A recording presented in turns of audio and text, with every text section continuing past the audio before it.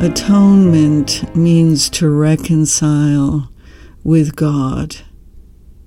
And in the context of Ramana Maharshi, it's to align your conscious awareness with the vast presence of the heart, letting go of the past, letting go of the future, letting go of all of your desires and attachments and all of your strategies to control. It's really a turning inward to discover the source of the me that you think you are. This is the nature of atonement. It is a deep surrender to the heart and a fire of grace that burns through layers of consciousness that are completely unknown to you. Vasanas are completely unknown to you. So it's not like you can consciously inquire into a vasana. And you have to understand the teaching of Ramana Maharshi is not about pursuing bliss states. Bliss states come and go. They have a beginning, a middle, and an end. A beginning, middle, and end. So it is not possible to maintain a state of consciousness because of the nature of all states of consciousness is it has a beginning, a middle, and an end. So there's really no difference between a sadness state and a bliss state, other than bliss definitely feels better than a sadness state or an anger state or a frustration or a stressed out state of consciousness.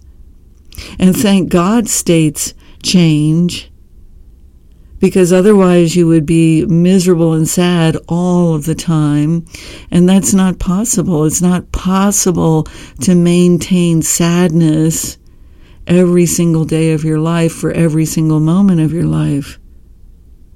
It might be your common experience that you look at life through the lens of sadness, which means you're looking at life through the lens of the past or the lens of your desire that's not being fulfilled. But to consciously maintain sadness is not possible every single moment of your life. And it's not possible to maintain bliss every single moment of your life, because all states change. Just like your circumstances change, your reaction to what's happening in your life changes over time. Your emotions change.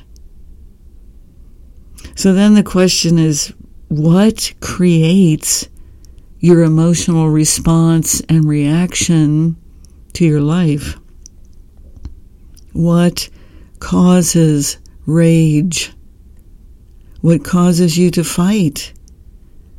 What is the cause of your sadness? And this requires an intimate examination within yourself to discover, what are you thinking? What are you agreeing with in your mind? Because this is one of the root causes of your suffering, is to think something and agree with that thought or that story that you weave constantly about you and your life. And it's the attempt to fix and change you and your life that only increases your suffering. So atonement is this surrender to the vast intelligence of God, which is completely invisible. It's surrendering all of your problems, everything, and ultimately your body. It's sacrificing everything for freedom. It's letting go of everything for the ultimate freedom, which is Turiya. And Turiya is not a state that changes. And this is the focus of this teaching, on the changeless, constant state, less state of Turiya. So Turiya is silent, it is vast, it is the presence of God. And this unseen presence is extremely intelligent. And this vast presence is pure awareness. And that pure awareness is deeply, intimately aware of you and all of your past incarnations. All of your past incarnations. And this presence is light that is not visible. It is electromagnetic light. And then beyond understanding, because it's more than electromagnetic light.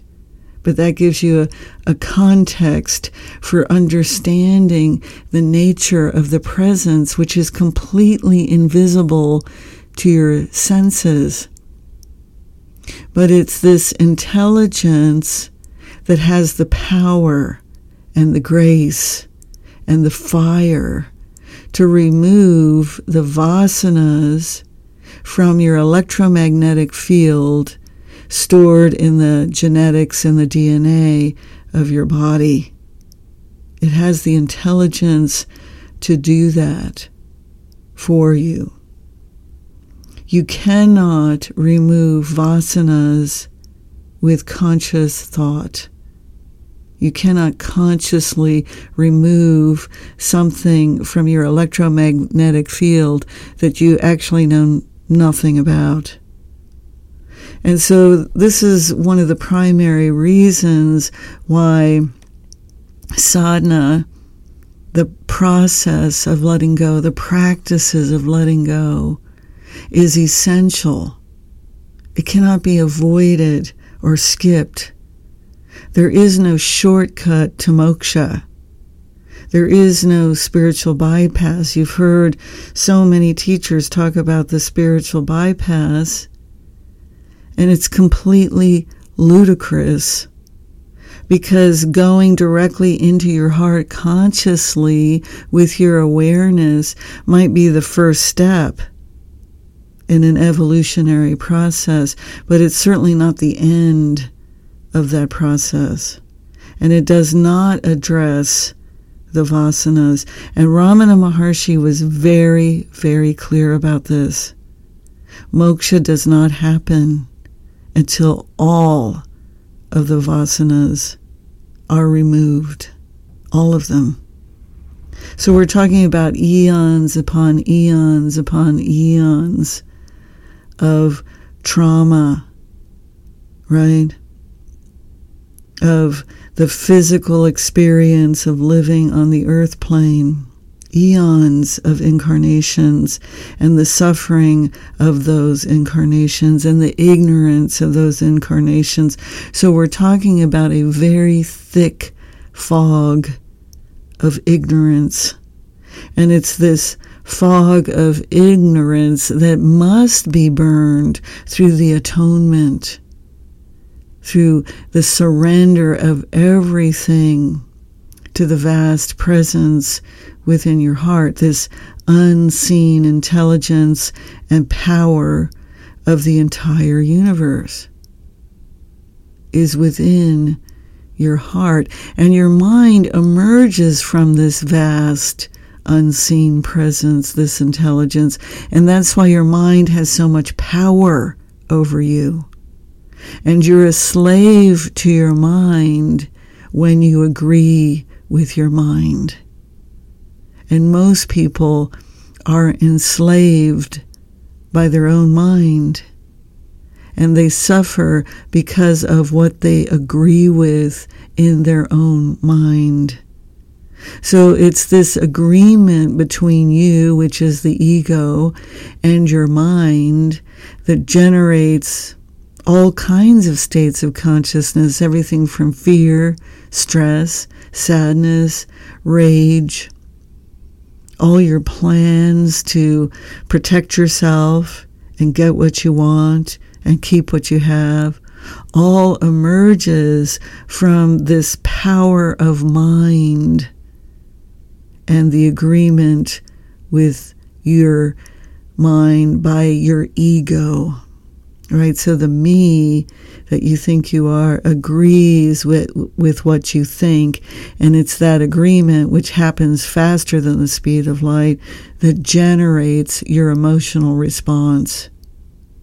So you are generating your sadness, your rage, your fear, your hatred, your judgment. You are generating that by the instantaneous agreement between the me that you think you are and what you're thinking.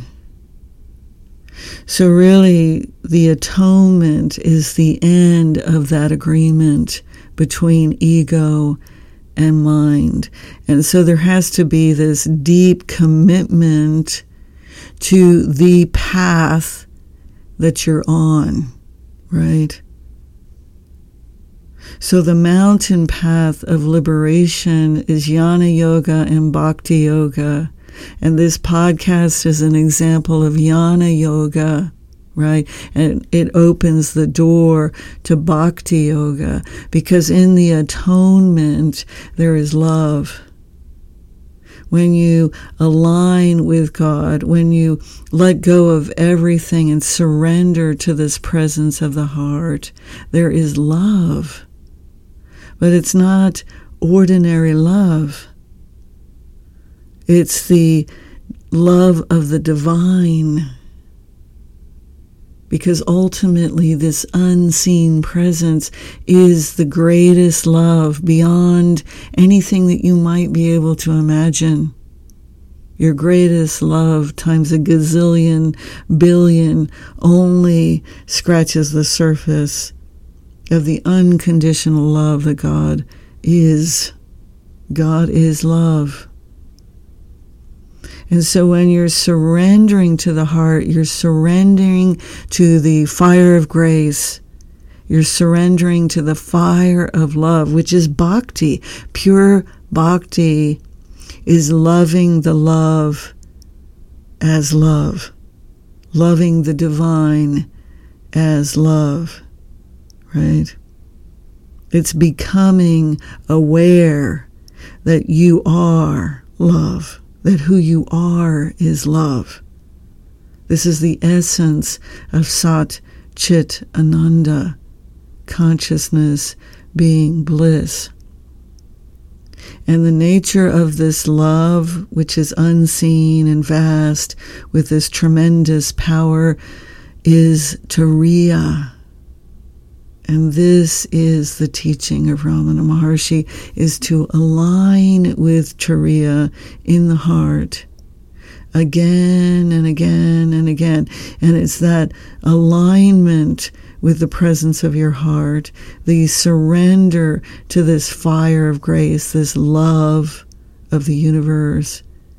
It's in that surrender that the vasanas are destroyed over a period of time. It's like a very thick fog that evaporates in the sunlight of God.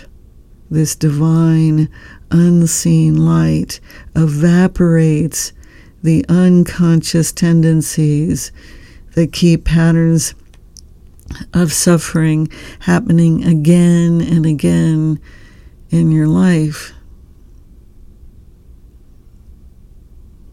So it's important to realize that you must surrender, that you must actually apply the teaching, which means you need to practice meditation. You need to practice self-inquiry. And meditation is a deep, intimate inquiry into the source of the meditator. Who is the meditator? Who is the thinker? Your body does not think. And when you realize that your body does not think, then who is it that is thinking? What is thinking? Where do thoughts come from? What are they made of? And this inquiry is essential. So meditation is an inquiry. Singing the mantra is an inquiry into the source of the sound of the mantra. And mantras are a prayer. Mantras are bhakti yoga.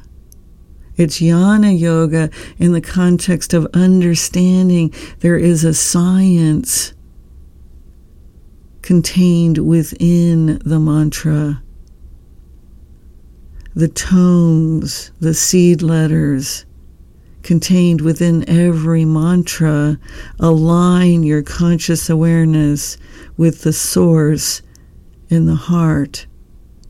And you can consciously use the mantra as a form of inquiry when you focus on the source of the sound within you.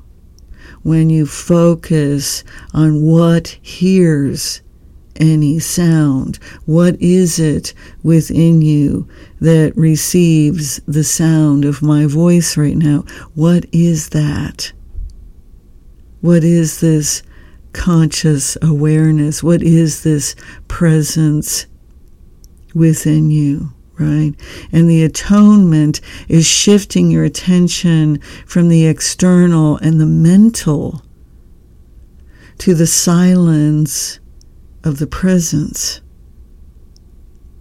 This is the atonement, to turn inward to the silence of the presence and surrender to that vastness completely, allowing that invisible conscious energy to burn through the vasanas, through the samskaras, through the gunas.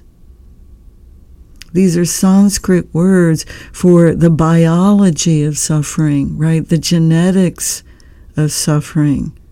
Because karma is the genetics of suffering. Lifetimes upon lifetimes upon lifetimes. It is completely unrealistic to think that you're going to burn all your vasanas in a finger snap or in an instantaneous moment of awakening. Awakening is easy and instant.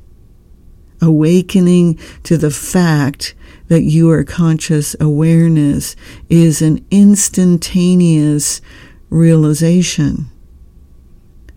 But to maintain the direct realization of Turiya as Turiya, all of the vasanas must be rooted out, removed, burned in the fire of grace.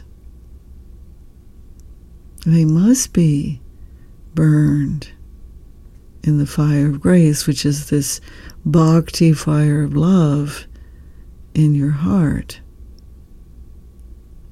But first, the very first step is to let go. And one of the hardest things to let go of is control.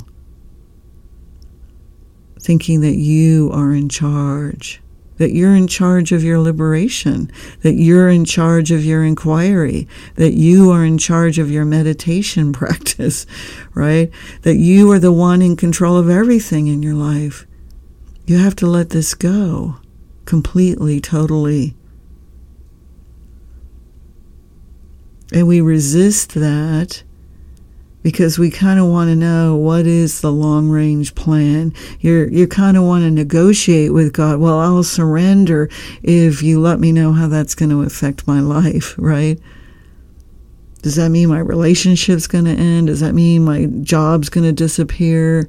Does that mean I'm going to be homeless? What does it mean for me if I surrender? And if I surrender my control and my strategies to survive, won't I die? Won't I vanish in a vapor of nothingness? So these fears arise in the mind, and they must be relinquished, because ultimately you're not in control. You never were in control. It's one of the great illusions of ego. So surrendering control is essential, and making a deep commitment to yourself, a profound commitment to yourself. Because if you want moksha, which is liberation from eons upon eons of suffering, you must commit to whatever path you're on. And if you're on the mountain path, what's required is surrender. You must surrender everything to the source within your heart. This is essential. This cannot be avoided. And then in the moment of surrender, there's a deeper commitment to the path, to the practices that are essential for your liberation. So meditation is not just about being quiet. It's about aligning your conscious awareness as the atonement with your heart, until you can see through this idea that you are the meditator, you are the doer, you are the one in charge. You have to see through that. But the very first step is surrender. This bhakti of letting go. This is loving yourself totally, deeply, intimately, and surrendering to the power, love, and grace of the unseen intelligence that has the power to remove the unconscious tendencies from your electromagnetic field of energy that you are. So when the body falls away, your experience of life is retained in the electromagnetic field and a vast, unknowable void of the universe. So everything about your experience is retained when the body falls away, because you are the eternal presence. You are not the limited body. You are not the limited experience of life that you've had. You are not your mind. You are not your attachments or your desires. You're none of those things. Nete, not this. You're not the body. You're not the mind. You are this frequency of light that's incarnated again and again and again over the millennia for millions and millions and millions of years. And so the atonement is the surrender to the divine. And in that surrender, there is this sweet moment of grace when you realize that that presence is love, and that love is loving you exactly as you are. And it's that love of the universe and the power that that represents, which is beyond human comprehension, that sets you free from these layers of consciousness, the thick fog of eons upon eons of experience, of life experience, of karmic actions and reactions.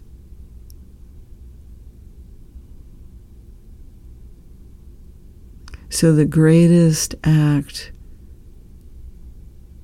of love for yourself is the atonement, is the surrender of everything, especially the sense that you are worthless and unlovable.